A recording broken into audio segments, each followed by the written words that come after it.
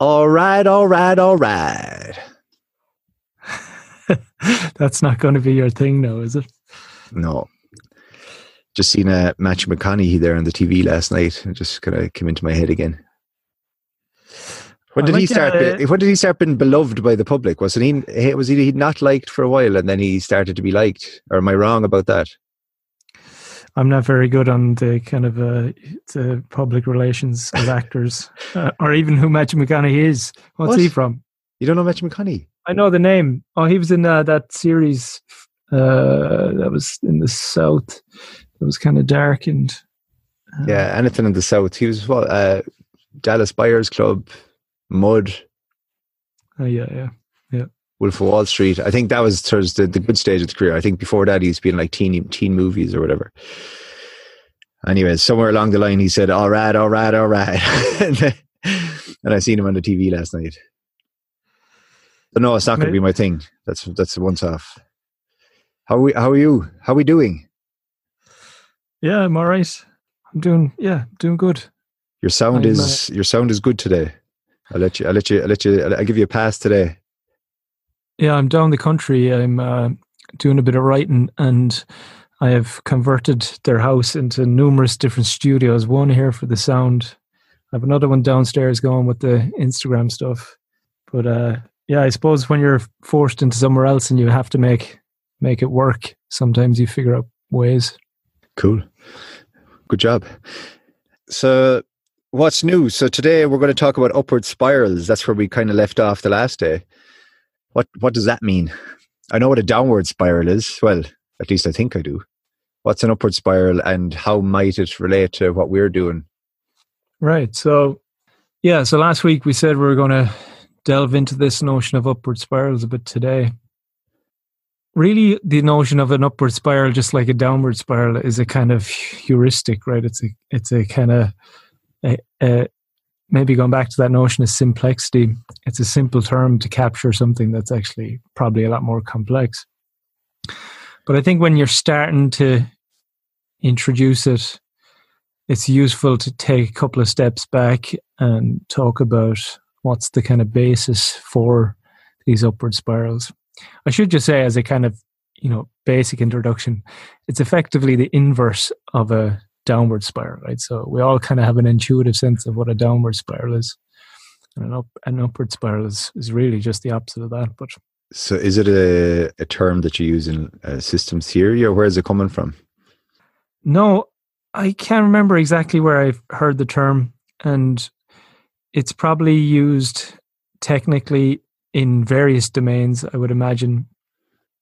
The way I'm using it, I'm using it because it seemed to work well within the EBD framework. I actually first heard it, I think, at a podcast. I'll get the name of the book or the guy who was on the podcast. Maybe we could add it to the show notes. Wow. To the non-existent show notes. That's true. Someday I'm just going to have to... We mentioned this before. Listen to every podcast back. If you're just joining us, this is the Salt Podcast, and we will eventually get to show notes. In the absence of that, try and stick with us. This is I have started to assemble some stuff, and I know on your Instagram we have some links that all of this stuff's going to be up there. So the Instagram is Eco Behavioral Designs. And if you go there at the moment, you'll have links to the podcast. And have you got the links to the stuff I'm doing, the game planning up there yet? I set it up the other day and it should be working. It seems to be working. So we're using the link tree, which is basically you have a single link and that accesses a few other links. But then when I logged on, say on the desktop just to check it, it wasn't working for me. And then I was wondering maybe there's something because I'm trying to link to my own link. So you can maybe have a look after this and see if it is working. Yeah, okay. All right, we'll have it sorted. By the time you listen to this, it'll be sorted. So jump on and you can check. There won't be show notes probably up there at this stage, but we'll get them up there at some stage. Anyways, go on. Well, yeah, I can give you the name of the podcast I was listening to. It was the Emerge podcast. Oh, okay, yeah. A decent podcast, but I can't remember the guy he was talking to. But the guy he was talking to I think that's where I first mentioned upward spirals, but he was talking about going out into nature, right, and messing around with stones, I believe, and kind of manipulating water in a particular way where you could generate this particular kind of, I suppose, flow of water. So I guess it can be used in a lot of different ways. But the idea of a spiral, right, is just that there's some continuity and something that maybe in a sense starts off and has this kind of trace or leaves a trace, and you can see some sort of relationship between one thing and something that's distal, right? But yeah, so I'll talk about, say, maybe the kind of, say, fundamentals of why it sits well within this perspective, and then we can get into upward spirals in and of themselves. Okay. So the first thing that's useful to understand is the relationship between action, so activity, behavior, even affect, right, feeling or emotion, or even language, anything that we, say, in some sense do, right? And what I talk about as frames. I think I mentioned the notion of sense-making frames before. You did, yeah. Basically, frames for short. And frames are like, say, the background within which action takes place. And we can have individual frames, or we could have participatory frames. So to give a quick example of a participatory frame, I'm not going to spend too much time on this, but it's probably interesting, and it kind of situates our understanding of action, right? So me and you having this conversation right now are having it in the context of, say, nested frames, right? So one being that we're doing a podcast, right? Another being that me and you are brothers. Another being that we're doing a podcast as brothers in the context of a shared interest in Jiu-Jitsu, you might say. Anything that takes place herein, right, is framed against all of those contexts, right? We mightn't think about it all the time, right? But all of those things form the background for whatever it is that's going on herein. Does that make sense? Yep. You don't seem too convinced. I do, yeah. I'm just drawing like bigger frames to smaller frames, and we're in currently, as we talk, we're in the smallest frame. And like you say, you can go out, or even like if you think about it as circles, I imagine we're in the small circle here in this very moment, but they're like concentric circles further and further out from us. Right. So our activity, in some sense, takes its meaning, right? The kind of meaning of our action or our affect or whatever it is that's going on. Whether it's in the relationship between us, or say if I was acting on my own, apart from this present relationship, it takes its meaning from its contextualization within all of those things that are going on.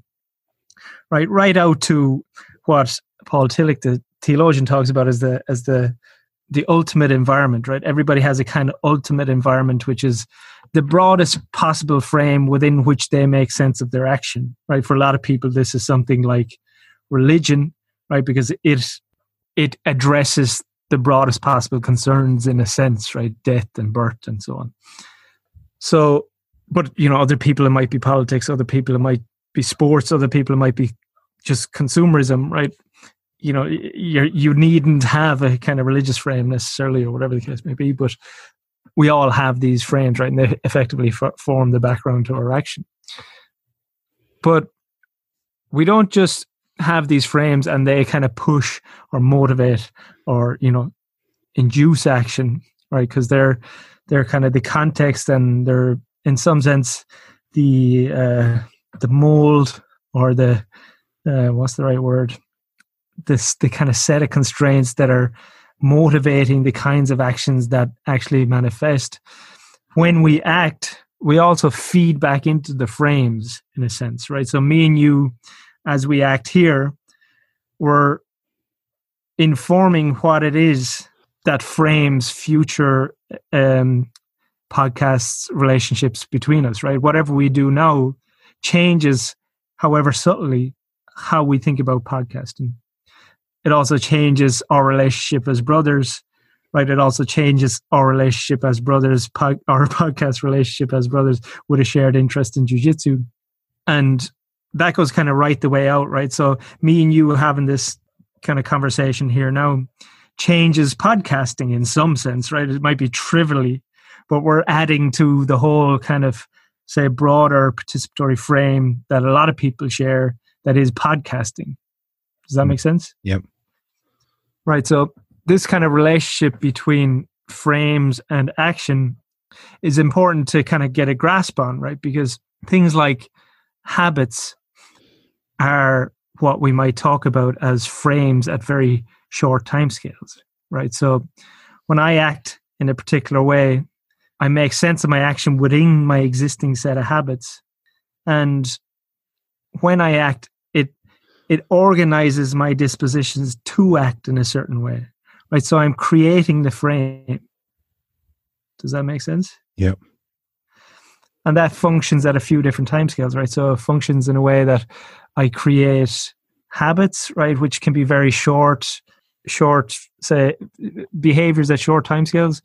I also kind of organize. Now, this could get very technical, and I'm not going to go there, but there's kind of networks of habits, right, that get some sense of closure, and they can be something like a routine, right? So, you have a routine, for instance, when you towel yourself dry, that's relatively invariant, right? Every time you towel yourself, there's something that's recognizable about it from the previous time, even if there's some variation within it. And every habit is like that, right? There's always some sort of variation or slight improvisation within it. And so you have, say, simple habits, you have networks of habits, then maybe you have something like networks of networks, and then you have, say, it scales up, right? The frames are getting bigger and bigger and including more. But we can still recognize within each of them at any level some degree of invariance, right? There's some sort of signature or characteristic that we can go, that's a frame, right? So, an identity, somebody has an identity, is a kind of like network of networks of habits, right? But it's relatively reliable in the sense where, somebody reliably acts in a certain way, right? They have a particular style of action. So we're saying action organizes frames, which organize action. But when we kind of, say, gather them together, a lot of little habits, we create larger frames and so on. So that understanding in itself should be powerful, right, when we think about acting, because now we're saying, right, we're not just acting when we act, right? We're kind of organizing ourselves to act when we act. Does that make sense? Yeah. So like I talk about acting as when we act on the conditions to act. So if we think about a downward spiral, right? And think about what happens in a downward spiral. So when I, say, take some course of action, my action can bring about a certain frame, right? I do something, maybe it wasn't all that healthy for me. And now all of a sudden I find myself in a different frame, right? So maybe I'm, for instance, to use the classic example, I'm an alcoholic and I haven't drank for a while, right? And I feel, I feel the urge to drink, and I drink, and all of a sudden, right, having had the drink, I now occupy a different state where I feel maybe guilty about having drank, right? So the act of drinking opens up a kind of different frame. All of a sudden I occupy that frame, and that frame has a sense of guilt attached to it, right? And because I feel guilty, I feel worse about myself and so on. And maybe then I start to drink more, and then I get into a kind of, nihilistic space where I'm feeling worse again, and I kind of like, well, fuck it, and I just start drinking again. That's the kind of classic downward spiral, right? And that can happen quite quickly. But then there's the downward spiral that happens over a longer and longer time scale, right? So if you do that often and regular enough, that it in and of itself is kind of leading to these kinds of breakdowns at longer time scales too. So there's a sense in which, you do this often enough, the kind of more fundamental frames that form the base of your identity, they're also kind of spiraling down and down and down, just maybe at slower at a slower rate. And then eventually you hit rock bottom, right? Because there's nowhere else to go. And when you hit rock bottom, actually rock bottom is a good example, right? Because when you hit rock bottom, something happens. Normally, maybe you're faced with kind of impending death, for instance. And death can be very interesting, I suppose, a lens through which to view your life. All of a sudden, things come into view. And maybe quite often that's accompanied by some sort of say revelation, and that revelation then sometimes can serve as the impetus towards an upward spiral, right? All of a sudden you see your life as being meaningful because maybe, you recognize the impact you're having on other people or whatever the case may be. And then the upward spiral functions, like I said, inversely to the downward spiral, where I act in a certain way, right? It brings about, say, a new frame. When I act through that frame, it brings about an additional frame, and I'm now on an upward trajectory where, my action is leading to this kind of state of positive affect, and because I feel positive about myself, I act in positive ways. So the idea upward spiral really is, or what we should be thinking about, right, when we think about upward spirals is, how do I, say, organize my environment to kind of instigate or inspire or motivate these upward spirals as much as possible, right? Because much like the downward spiral, the upward spiral functions at longer timescales too, right? So I can have a great day, right, and things are, say, on the up for me. In the same way, or in the inverse way, that I can have a terrible day and it was just a shit day. Something about going to bed maybe resets it a little bit, and you get up the next day and you have a new opportunity, right? But you can have a great day where, good things are happening, you feel good about yourself. But we all know that could be followed potentially by a bad day or whatever. But what we're trying to do is, say, manifest enough of these upward spirals in the short term that over the longer term too, there's this kind of upward trajectory as well for ourselves, whether that's, say, for our health or kind of resilience or maturity, or you could probably collect all of those things and throw them into the notion of development, right? Are we kind of developing as adults in a positive fashion? Do you reckon, and is this part of what you're saying, that the spiral in either direction gathers momentum?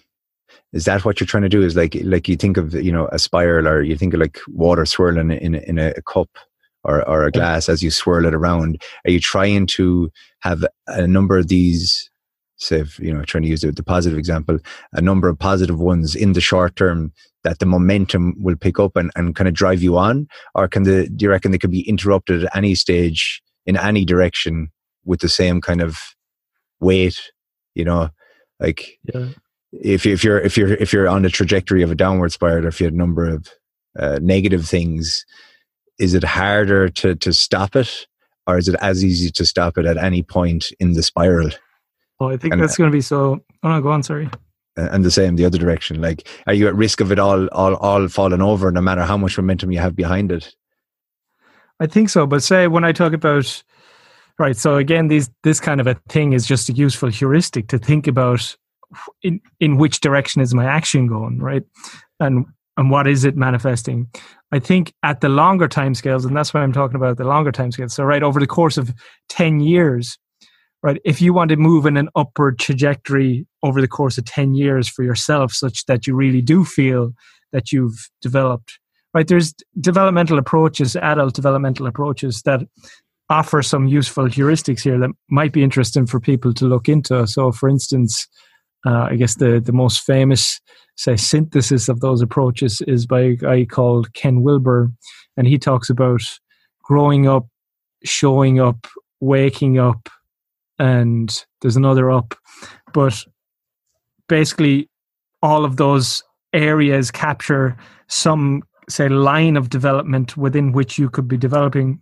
But if you think about, well, what is it that allows me to develop at the longer timescale? There's something about, say, not being shy, not being afraid of downward spirals, right? Because there's a lot to be learned there. But starting to being able to recover from them more rapidly, right? So when we have the understanding of the upward spiral, I think that's what it gives us, right? It gives us a sense of where our action is presently located on these kinds of scales at different time scales, or these kinds of I suppose scales at different time scales, right? So is it on an upward trajectory, or is it on a downward trajectory? And can I interrupt the downward one? If so, and can I do that more quickly over time? Right. So when we think about the upward spiral at the longer time scale, we're really talking about being more resilient such that you can manage more complexity or manage more difficult tasks or manage, say, I suppose, you situate yourself more maturely. And that is over time, the kind of accumulation of these many upward spirals at the shorter time scale. So, over the course of a day, for instance. And I think this is just, getting back to that systems-based approach rather than a goals-based approach.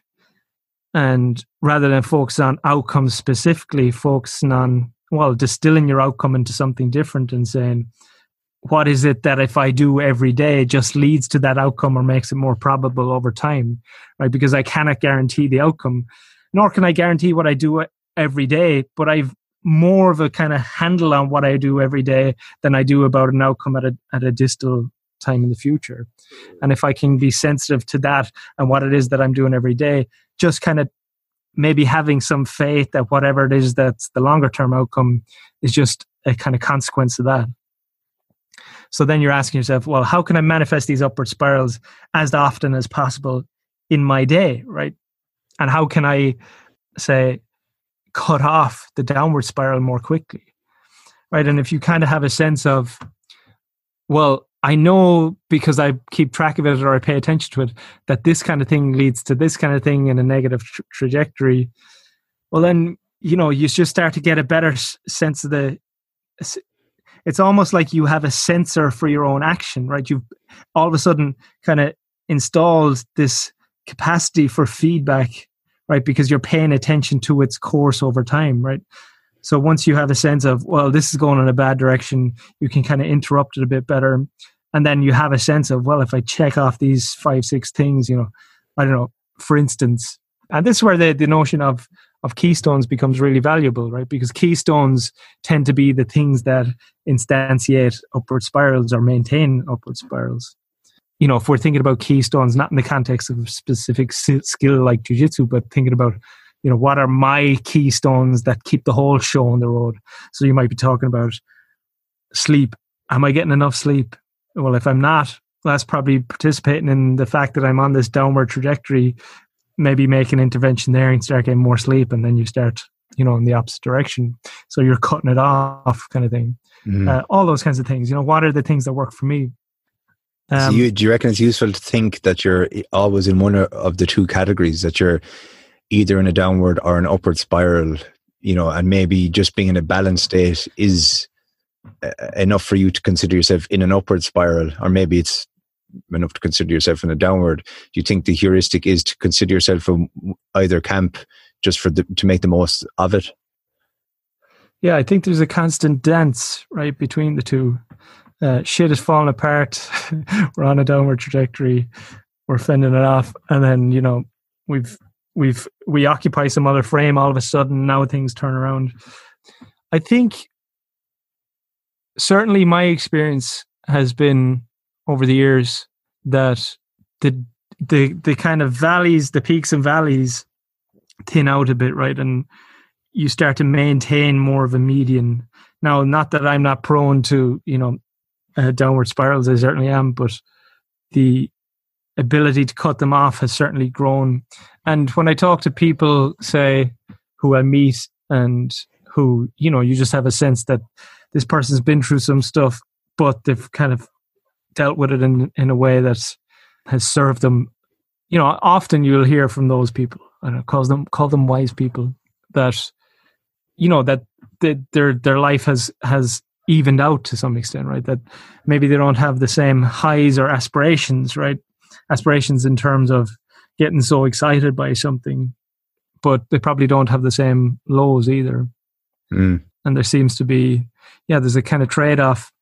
Now, again, everybody's going to be so different. But I think having the system and saying to yourself, okay, well, what is it that instantiates these things for me, or triggers or motivates these things for me? And, what we're trying to do is, remember I talked about action informing frames and then, that function at longer timescales. What we're trying to do is act in certain ways often enough that we just build out these frames that are resilient, right? So there's a notion from systems theory called metastability. And metastability is basically the idea that it's like, I'm not going to be rigid, right? If I'm metastable, I'm capable of adapting and responding in a lot of different directions within a given context. So it's like a kind of a fluid stability almost. And I think, what we're doing when we manifest these upward spirals often enough and at longer trajectories is we're kind of building out these frames that are these metastable frames that are relevant to a lot of situations, right? All of a sudden I become, say, capable and resilient within and across multiple situations. Whereas, there's a kind of a fending off of brittlety, right? And inviting in something else, which, maps fairly well onto a notion like resilience or something. I think,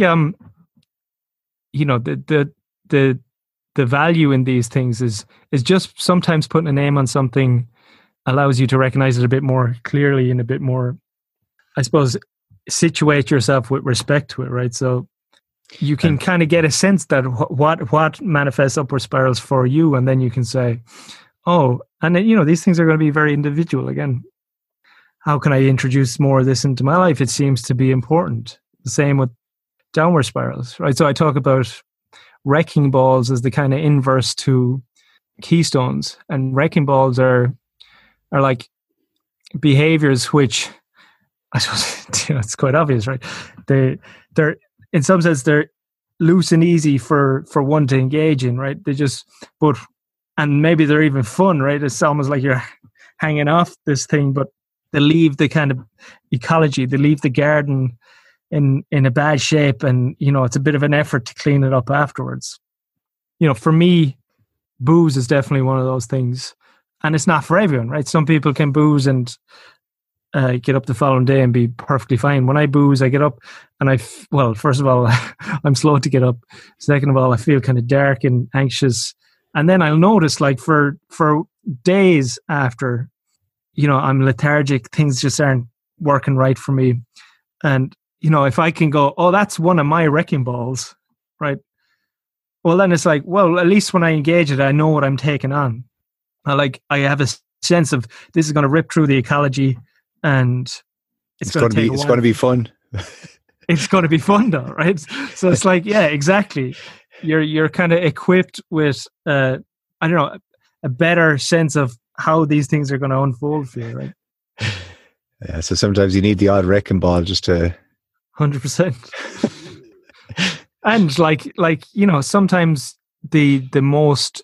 So some people talk about post-traumatic growth, right? Sometimes the most upward spiraling thing at a longer time scale is it like a hard turn down, right? So I don't think you want to just have everything perfect all the time. Absolutely not. You want to embrace that challenge and that struggle. But most of us, most of the time, are struggling enough, right? Just managing whatever it is that's the struggle of the everyday is probably enough for us. Were you inspired? Is that your term, wrecking ball, or did you borrow that from Miley Cyrus? Miley inspired me there, yeah. It's like I came in like a wrecking ball, just wrecked the place.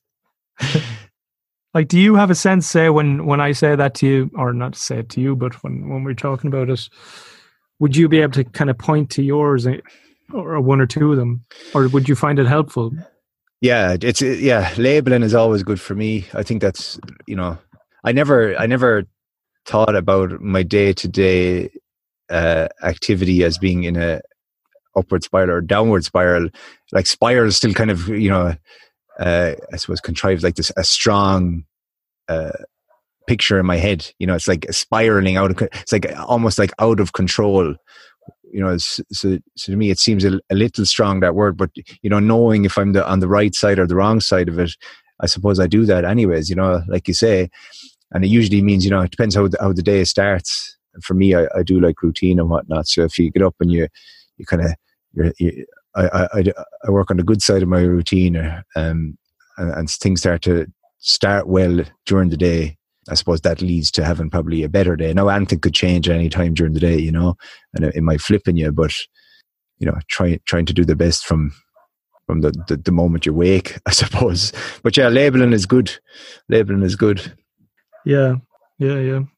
I really like the visual of the spiral, and, you know, like you say, it tends to start off small and thin and kind of grows right as it expands. And no, for sure. So, right, when we're thinking about those things, now that we kind of have labels and kind of like a framework in the head, what made you think of upward spirals in terms of, you know, jiu-jitsu? So, like, and what I'm setting out to do to win the World Masters. Right. Well, I think when this baby comes, you know, it's going to reconfigure the ecology quite drastically. And what's going to be helpful for you when that does happen is being sensitive to what does function as upward spirals or downward spirals, right? Mm-hmm. Because all of a sudden you're going to have this novel, I don't want to reduce the baby to an eco-behavioral design term, but, you know, a novel kind of constraint in your ecology. And it's going to function, I'm pretty sure, from the start, like something like a wrecking ball, but presumably one of those positive ones where, you know, whatever recovery ensues is kind of a substantially positive over the longer term. Yeah. But I guess, yeah, the sensitivity to it is, I think, what is interesting.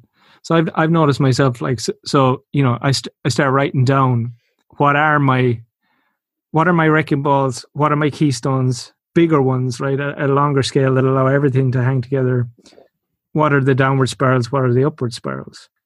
And once I have a sense of those things, it's almost like, and I should probably think of a better term, but it's almost like you're installing sensors, right, which get triggered when certain types of things manifest in your experience, right? So if you're sensitive all of a sudden to how this thing functions within that milieu, is it causing an upward or a downward trajectory?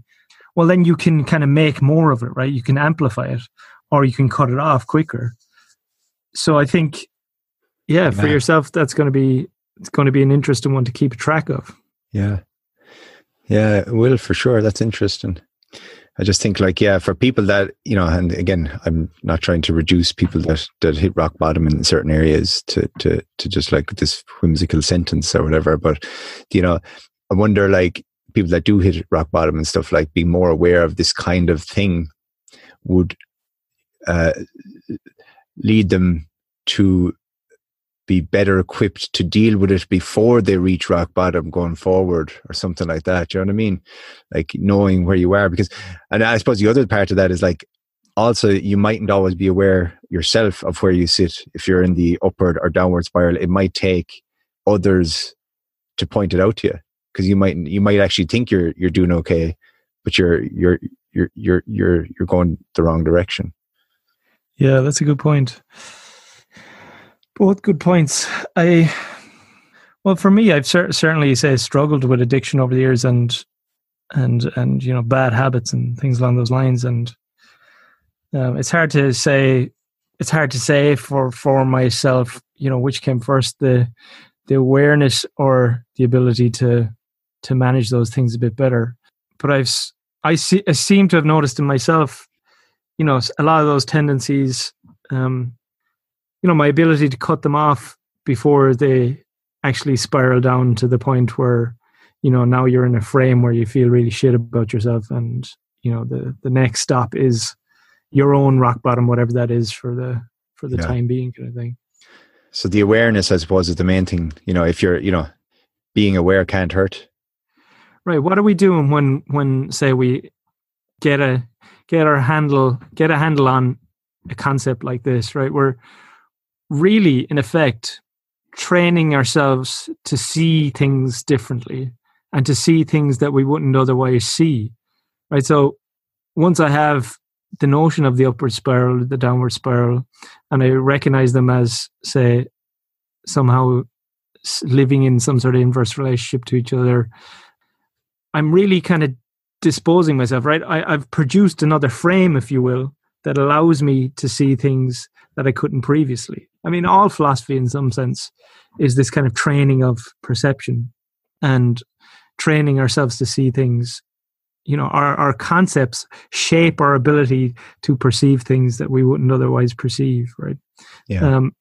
So when we, have this language, right, and it's systematic and it's integrated and it's attuned to behavior at a very fundamental level, it's almost like, so it's this idea of self-organization, right, which is kind of at the heart of complexity science, which basically says interactions between, say, local components manifest these larger patterns over which there's no executive or central control, right? So think about a kind of flock of starlings.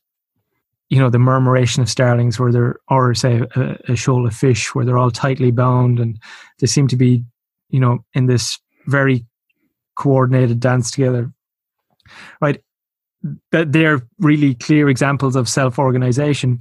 But some people want to use that notion of self-organization and apply it to, say, human action too, and say, actually, what you're seeing manifest, when we act, is these very self-organized patterns that you don't have all that much control over, right? They're just manifest within particular conditions, even if we have the sense that we have some control over them and that we can intervene on them or whatever. And, what I think eco-behavioral design is doing, if it's doing anything, is kind of installing again this means to better self-regulate that process of self-organization. Like, there's all sorts of weird contradictions in those terms, but it's like all of a sudden you can shepherd or those processes better because you have the kind of ability to see the process unfolding. So for me, it's a powerful tool in that regard, right? Because all of a sudden this thing that was otherwise mysterious is still mysterious, right? It's still great. Like, why do we act the way we act, right? There's no good answer to that. But having these ideas is useful because it shapes our action in certain ways and our ability to see our action in certain ways. Yeah. And I think, ideas that are, there's plenty existing frameworks that do similar stuff, right? So Stoicism, for instance, or even, we talked about it before, the idea that, you should take personal responsibility. If you can kind of embody that idea, right? It doesn't mean that it's a kind of real thing in any real sense, but if you embody the idea, it shapes your action in a certain way, or it has consequences on your action. Now, it might be good or it might be bad, but in a similar way, having these ideas and conceiving ourselves in a certain way equips us to better kind of relate to things. Cool. That's helpful. Yeah. So I hope that is helpful. If people are listening and they do find it helpful, or they'd like me to clarify something, or, they've got better ideas, I'm open to hearing them. Yeah. So if you've just joined us, that was a nice introduction. That was good. The logistical part, we're doing a podcast called the Salt Podcast. If you want to get a better grasp on what we're talking about, and you thought we're going to be talking about Jiu-Jitsu, but we're not as yet. We do, so stick with us. It's a podcast where I'm taking my efforts to win the World Masters Championship at blue belt in my weight and age category, and my brother Mark, who's been talking about behavior for the last little bit, is exploring this idea of eco-behavioral design that he's been working on for a few years. If you want to if you want to go back to the previous episodes, you'll get a better handle on it. If not, stick with us and try and pick up the pieces. If you don't like the podcast and you're not going to go back to the start, don't hold it against us. It does make more sense from the start. But if you feel like you can't be bothered going through 6 episodes, don't hold the lack of context against us. There is more context if you explore all the other episodes. But you're saying if people just jump in now, yeah, well, that's what I've said. Don't hold it against us. It makes more sense from the start. If it's not making sense, why we're talking about behavior and what's it got to jiu-jitsu, just stick with us. I get the impression that we will probably just keep revisiting stuff. But yeah, it definitely makes more sense to go back to the start. Yeah, we will. So I think we should do now is just check in with where you're at, how things are going, how you feel. So I give you a check-in. I give you a bit of a check-in last week.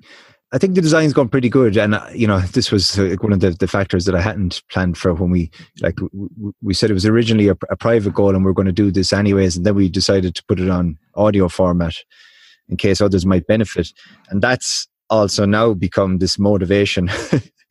Yeah, I am more accountable to, which is great for you, right? It's great for me. Yeah. So it's added. I'm not feeling pressure by it. I'm still going to go about my business. Is that like I feel like I owe this to the listeners? But I obviously there is a bit of an extra motivation there. But like, say, can I just say something there, because I think that's an interesting point.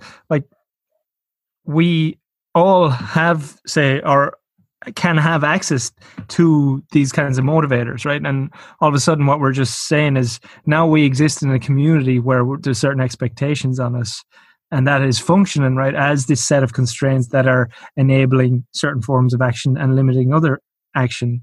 If we insert or doing this in the eco-behavioral design framework, we can kind of make sense of it, and you can see the value of it, right? Doing something in the context of a community is making that thing more likely to be done. Yeah. And this week, we're going to be, our coaches asked that we all come in with some jiu-jitsu goals for the year. So obviously, what my one is. So that'll be, to try and win the World Masters. But the rest of the guys in the class will be bringing in theirs too. And, it's obviously not on the scale of a podcast, but it's in the scale of a community. So voicing them, and yeah, that's great. We're all going to be, I suppose, holding each other somewhat accountable in trying to achieve them. And it will be good because, we don't know what each other's jiu-jitsu goals are necessarily. Right. And, I think if I know a guy is starting or a girl at the start of the year and they say what they want to achieve by the end of the year, knowing what their hopes are, you could definitely urge them along. Like if somebody just says, I don't really care, it's totally a hobby. Well, then when you're rolling with them that's all they want, and that's fine. But you might see somebody else that you didn't know, I'm dead set on getting my belt, or I want these couple of stripes, right. And knowing that, you might be better able to, coach, or depending on what level they're at, I suppose, if they've less experience than you might feel better about coaching them where you mightn't have otherwise. So that'll be interesting to see. It'd be interesting. Like, really pay attention not just to yourself, but say how those dynamics unfold, because I think they'll be interesting to talk about on the podcast. Yeah, for sure. I think the potential there is quite substantial, right? Once you all have a shared sense of each other's kind of ambitions. The kind of constraints, ye act as a different set of constraints on action than you did previously for each other. Yeah, it will be interesting. Yeah, because if we all have kind of like quite, I won't say aggressive, strong, but like lofty goals, you might actually feel the whole intensity raise in the gym. Now that won't be the same for everyone. Do you know what I mean? So it'll be each to their own. So we'll see. Yeah, but it will be interesting to observe. If anyone's listening from the gym, shout outs. See you during the week. Shouts out, Triumph. Shouts out. So so that was just a side note, but we're doing that during the week. But for me, great week, honestly. So really, yeah, a few different things obviously with the eco-behavioral design stuff, I had this framework coming into this year. I'm doing all the stuff that we've talked about, my checklists at the end of the day, understanding what my game is, my reminders going to the gym, my little dashboard Nice. On the weekend. So all that stuff is working pretty well. Brilliant. And yeah, now I said the last episode they're going to start working in with the coach, and that has kicked off this week. So straight away, a few different things that he's asked me to do. One is to wear my gi to no gi class, which I done yesterday. So we do like 2 gi classes during the week, and then there's no gi. So no gi for anybody that's not jiu-jitsu practitioners, no kimono. You just wear like a rash guard and shorts or whatever.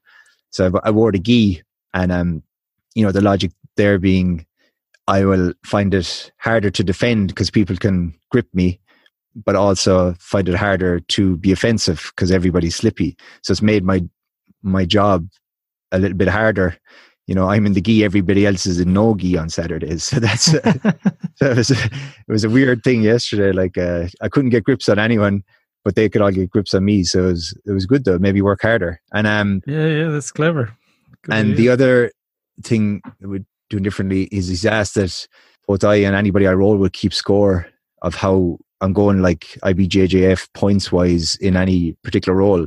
And that's totally shifted my headspace as well, because before I used to kind of roll and, provided you either got the submission or you kind of finished the roll on top, you'd almost feel like you won the roll. But then actually been counting the points as you go made me realize like I'm losing a lot more rolls than I might have thought I was winning. Oh, Do you know what I mean? interesting. Yeah. And maybe other people are training with that in mind, and you think you're smashing them, but you're actually not. Yeah. And you got these mini games going on. Like before, you almost like, it almost felt like you waited to decide on how good the roll went until the end of the roll. Do you know what I mean? But now it's like, when you're down on points, you're like, whoa, the dynamic is really shifting quite quickly. And it's like all these, I won't say like mini games, but they almost are. If you go 2 points down straight away, you're straight into. So it's bringing more of the competition environment for me. I noticed a huge difference this week. So yeah, and then just on my game stuff again, just we're still working the wrestling stuff. We're still trying to shoot for takedowns, and that's, I get a lot more confident with that now where I wasn't before. And that's like going to be the building blocks to get on top of my game. Like, I think if you look at there's people that do these things, there's like, I think there's another podcast, High Percentage, and you can read these stats online on various websites. But I think more often than not, whoever scores first kind of wins. Like whoever gets the takedown in a jiu-jitsu match is more often than not going to win the match. So like, I really, if I can keep working these takedowns and get me into that top game, it's going to be the way to go. So, Yeah. So going well, going really well. But yeah, I mentioned this as well before, but yeah, the intensity. What was the comment that was put to me during the week? What was the words? If we're going to build you up, we have to break you first. It's like, so like, it wasn't said like in a tough way. It was just like, it was a fair comment. It's like, make me realize where I'm at. Like I got beat like 19-0, 16-0, 21-0, something, like just absolutely destroyed all week. Like felt like I was felt like I was doing jiu-jitsu. It was my first day doing jiu-jitsu, but it's great. Do you know what I mean? It's like, yeah. I think you do need that. And I think the comment was meant like, it was in jest, but it was also like a fair comment. It's like, you kind of do need to get you to where you are at before you start to kind of build off that, versus me kind of having this half idea in my head that, oh yeah, I'm actually, I should be, it's like, yeah, because there's a lot of false positives in jiu-jitsu, isn't there? Because, you're rolling with someone who's at a higher belt, they're kind of chilling a little bit, and you're having the sense that, I'm smashing past this purple belt. Yeah, and yourself, because you do it with white belts too, and you can see the smirk in their face when you're just kind of chilling, and they're like, oh yeah, this, I've clearly got the better of this fella, and you're kind of like, But it is hilarious though, isn't it? Like when people do then turn it on, it's like, Yeah, oh, it's terrifying. right. It's like, right.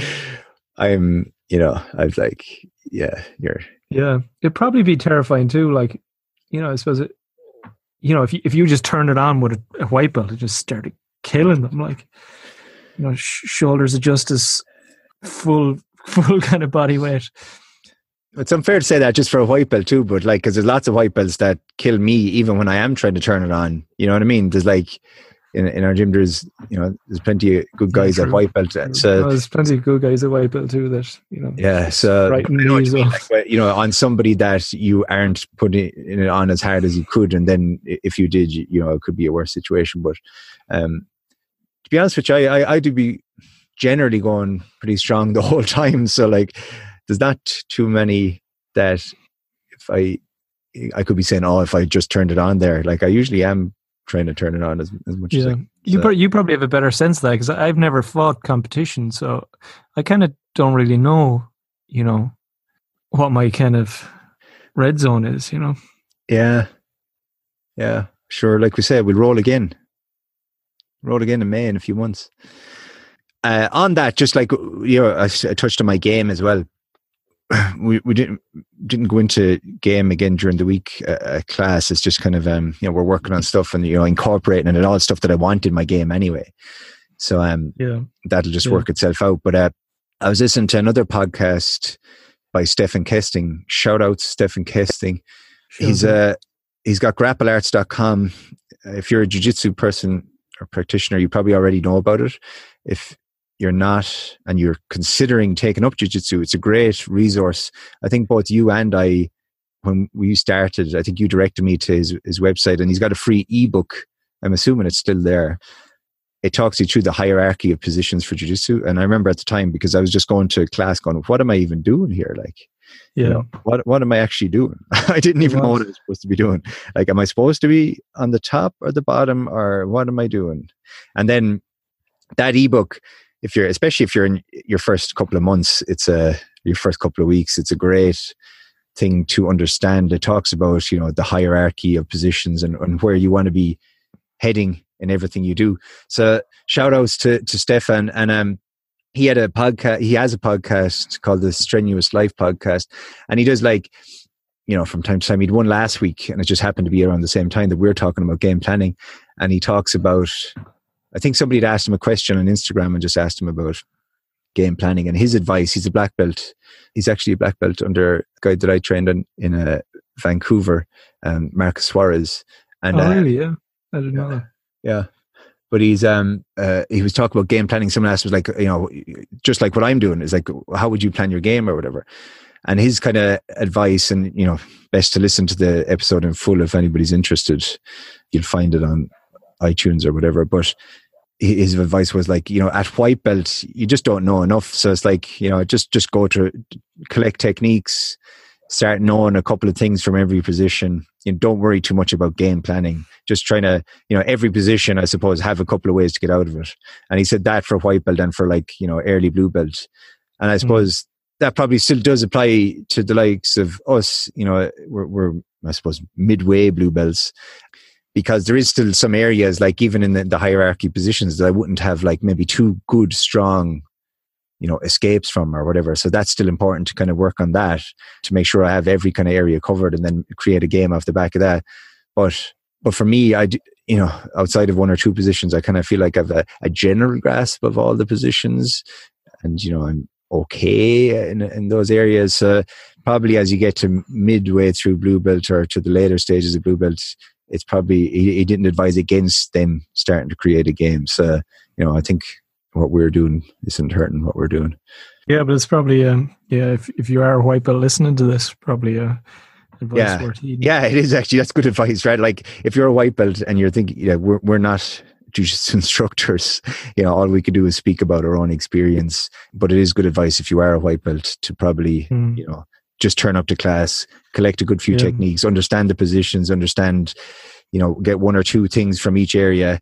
But it is also helpful, and I know both you and I have spoke about this, you talked about labeling early in your episode about concepts, and if you are listening to this, you obviously don't mind listening to podcasts. And there's another podcast called BJJ Mental Models, which is we've found beneficial.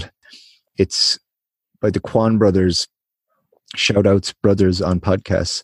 But they go through BJJ mental models. So they talk about a different aspect of jiu-jitsu each week, and put in a kind of like almost like a system based or a mental model kind of a base framework for to make it easier to understand. And they use a lot of the stuff that Rob Bernanke, who's the Island Top Team, some of the concepts that he uses, who actually uses them with Stefan Kesting. So that was a relationship there. They've got apps together, and there's plenty of YouTube videos where they talk about it. They talk about alignment, base, posture, and structure. And we don't need to go into that here, or maybe we will in a different episode, but they are great resources too if you're looking for some other audio kind of supplementary support to what you're doing with your coach and in your training. Yeah. My feeling is that, that kind of conceptual stuff is not bad at a white belt either. No. And having a sense of that from the start, it would definitely be helpful. I guess when you're starting out, right, you're looking for those heuristics and the simplicity, right? Because it's so overwhelming. You're just like, whoa, what do I do? And, yeah, somebody pointing out, I don't know, maybe that you should just say focus on the hips when people are trying to pass your guard for a while or whatever, those little kind of channeling your attention in particular ways is really helpful. And those mental model guys do a great job of that. Like base, for instance, like if you go in and it's your first few weeks, if all you're trying to consider is like removing the other person's base and maintaining your base, it's probably not a bad effort for your first few weeks. And the same with your posture. You kind of do end up hearing that from people you roll with and from coaches. But if you want some more supplementary stuff that kind of dives deeper on it, the podcast and Bernanke stuff is good. Yeah, I should say if you're a white belt though, don't say throw the baby out with the bathwater and think that EBD is not potentially valuable for you. What we're advising against is using it to instill a game at this point. Yeah. You could still use the exact same principles and kind of distill for you what is the outcome, and think about what are your vital behaviors, what are the kinds of things that are going to lead to that. And if it's just gather as much technique as possible so you can figure out or start to figure out what works for you and what doesn't, well, then you can use the EBD process to kind of think about how are you making sense of your game. Are you taking notes on it? Have you those notes easily accessible? All of that kind of stuff. Yeah. Excellent. Right. I think we've probably got an episode and all of that there. So do you want to throw in Anton into the mix before we wrap it up? I don't think so. I think that's where we're at now. Yeah. So, all right. So we'll catch up next time. What are we going to talk about next time? No decisions made yet. No decisions made, but there's plenty of content. So, in the words of Kurt Osiander, go train. All right. Ciao. Ciao.